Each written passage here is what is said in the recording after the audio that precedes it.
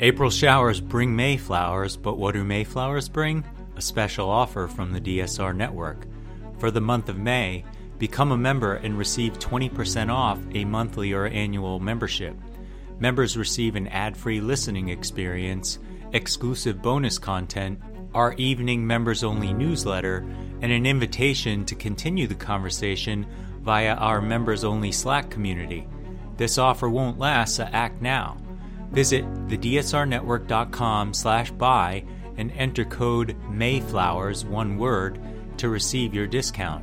That's thedsrnetwork.com/buy and code MAYFLOWERS. Thank you for your support.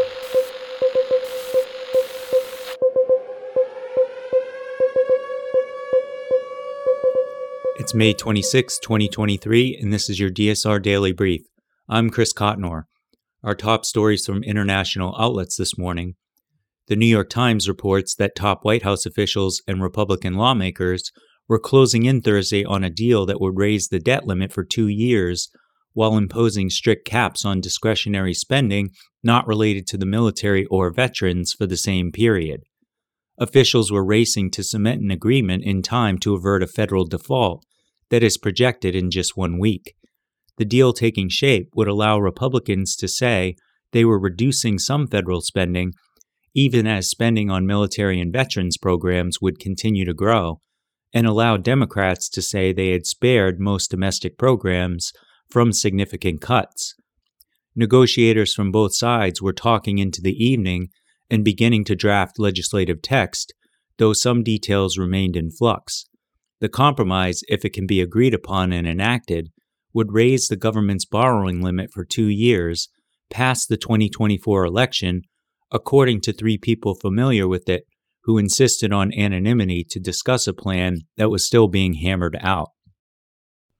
According to the BBC, at least 1 person has been killed and 15 injured, including 2 children, in a missile strike on a medical clinic in Dnipro in eastern Ukraine.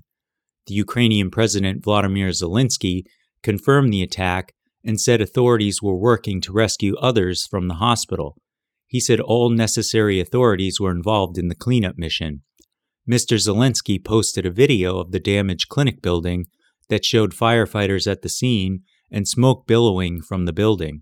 Ukrainian authorities said they shot down 17 missiles and 31 drones launched from Russia overnight. Several drones and missiles hit targets in Dnipro and the eastern city of Kharkiv, including an oil depot. Ukraine's capital, Kyiv, was also targeted, and officials said fragments of intercepted drones fell on the roof of a shopping center, while a house and several cars were damaged. Russia has intensified its attacks on Ukraine in recent weeks, targeting its infrastructure facilities ahead of an expected Ukrainian counteroffensive. The Straits Times reports that U.S. Commerce Secretary Gina Raimondo and Chinese Commerce Minister Wang Wentao traded barbs on trade, investment, and export policies in talks on Thursday described by Ms. Raimondo's office as candid and substantive. Their meeting in Washington was the first U.S.-China cabinet-level exchange in months, after a string of trade and national security irritants derailed plans for a re-engagement between the 2 world's largest economies. Secretary Raimondo raised concerns about the recent spate of People's Republic of China actions against U.S. companies operating in the PRC. Mr. Wang raised key concerns about U.S. policies toward China, including on semiconductors, export controls, and reviews of foreign investments, a Chinese Commerce Ministry statement said. Both sides agreed to establish and maintain open communication channels, with Ms. Raimondo's office saying that would help responsibly manage the relationship. Elsewhere, Turkish President Recep Tayyip Erdogan will face opposition candidate Kemal Kılıçdaroğlu in the key presidential election runoff on Sunday. Erdogan, who has ruled the country for more than 20 years, is favored to win for 5 more years after he marginally missed victory in the first polls on May 14th. The election agenda has visibly moved from the crisis-hit Turkish economy and relief from the February earthquakes that killed tens of thousands of people to topics such as terrorism and the fate of refugees in the country. The incumbent president received 49.5% of the votes, while Kılıçdaroğlu scored 44.8% in the first run. A third candidate, Sinan Oğan, who is an unfamiliar figure to the Turkish public, took 5.2% with the support of an ultra-nationalist alliance. Oğan has since pledged his support for Erdogan. Visit the link in the show notes for Al Jazeera's coverage of the election and a good explainer of the two candidates' policies and promises. Reuters reports that more than 13,000 people were denied a vote in English local elections this month because of the government's new identification law, with those in poorer areas most impacted, according to a Reuters survey of local authorities. Voters in England were legally required to produce photo ID for the first time at the May 4th elections, with the government saying it was essential to combat election fraud. But the overhaul was criticized by many opposition politicians and campaigners who said it was intended to suppress turnout and was disproportionate to the historically low levels of in-person electoral fraud in Britain. Reuters' findings showed 33,509 people were initially denied a ballot paper at polling stations because they did not have the required ID. Of those, more than 20,000 later returned with the correct ID, and 13,085 did not.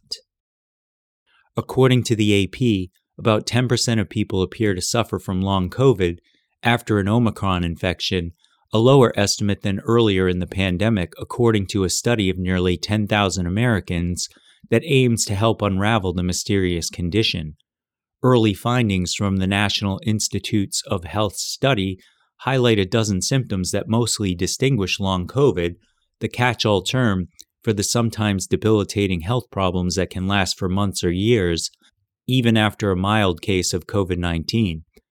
The new research, published Thursday in the Journal of the American Medical Association, includes more than 8,600 adults who had COVID-19 at different points in the pandemic, comparing them to another 1,100 who hadn't been infected. The new study zeroed in on a dozen symptoms that may help define long COVID: fatigue, brain fog, dizziness, gastrointestinal symptoms, heart palpitations, sexual problems, loss of smell or taste, thirst, chronic cough, chest pain, worsening symptoms after activity, and abnormal movements.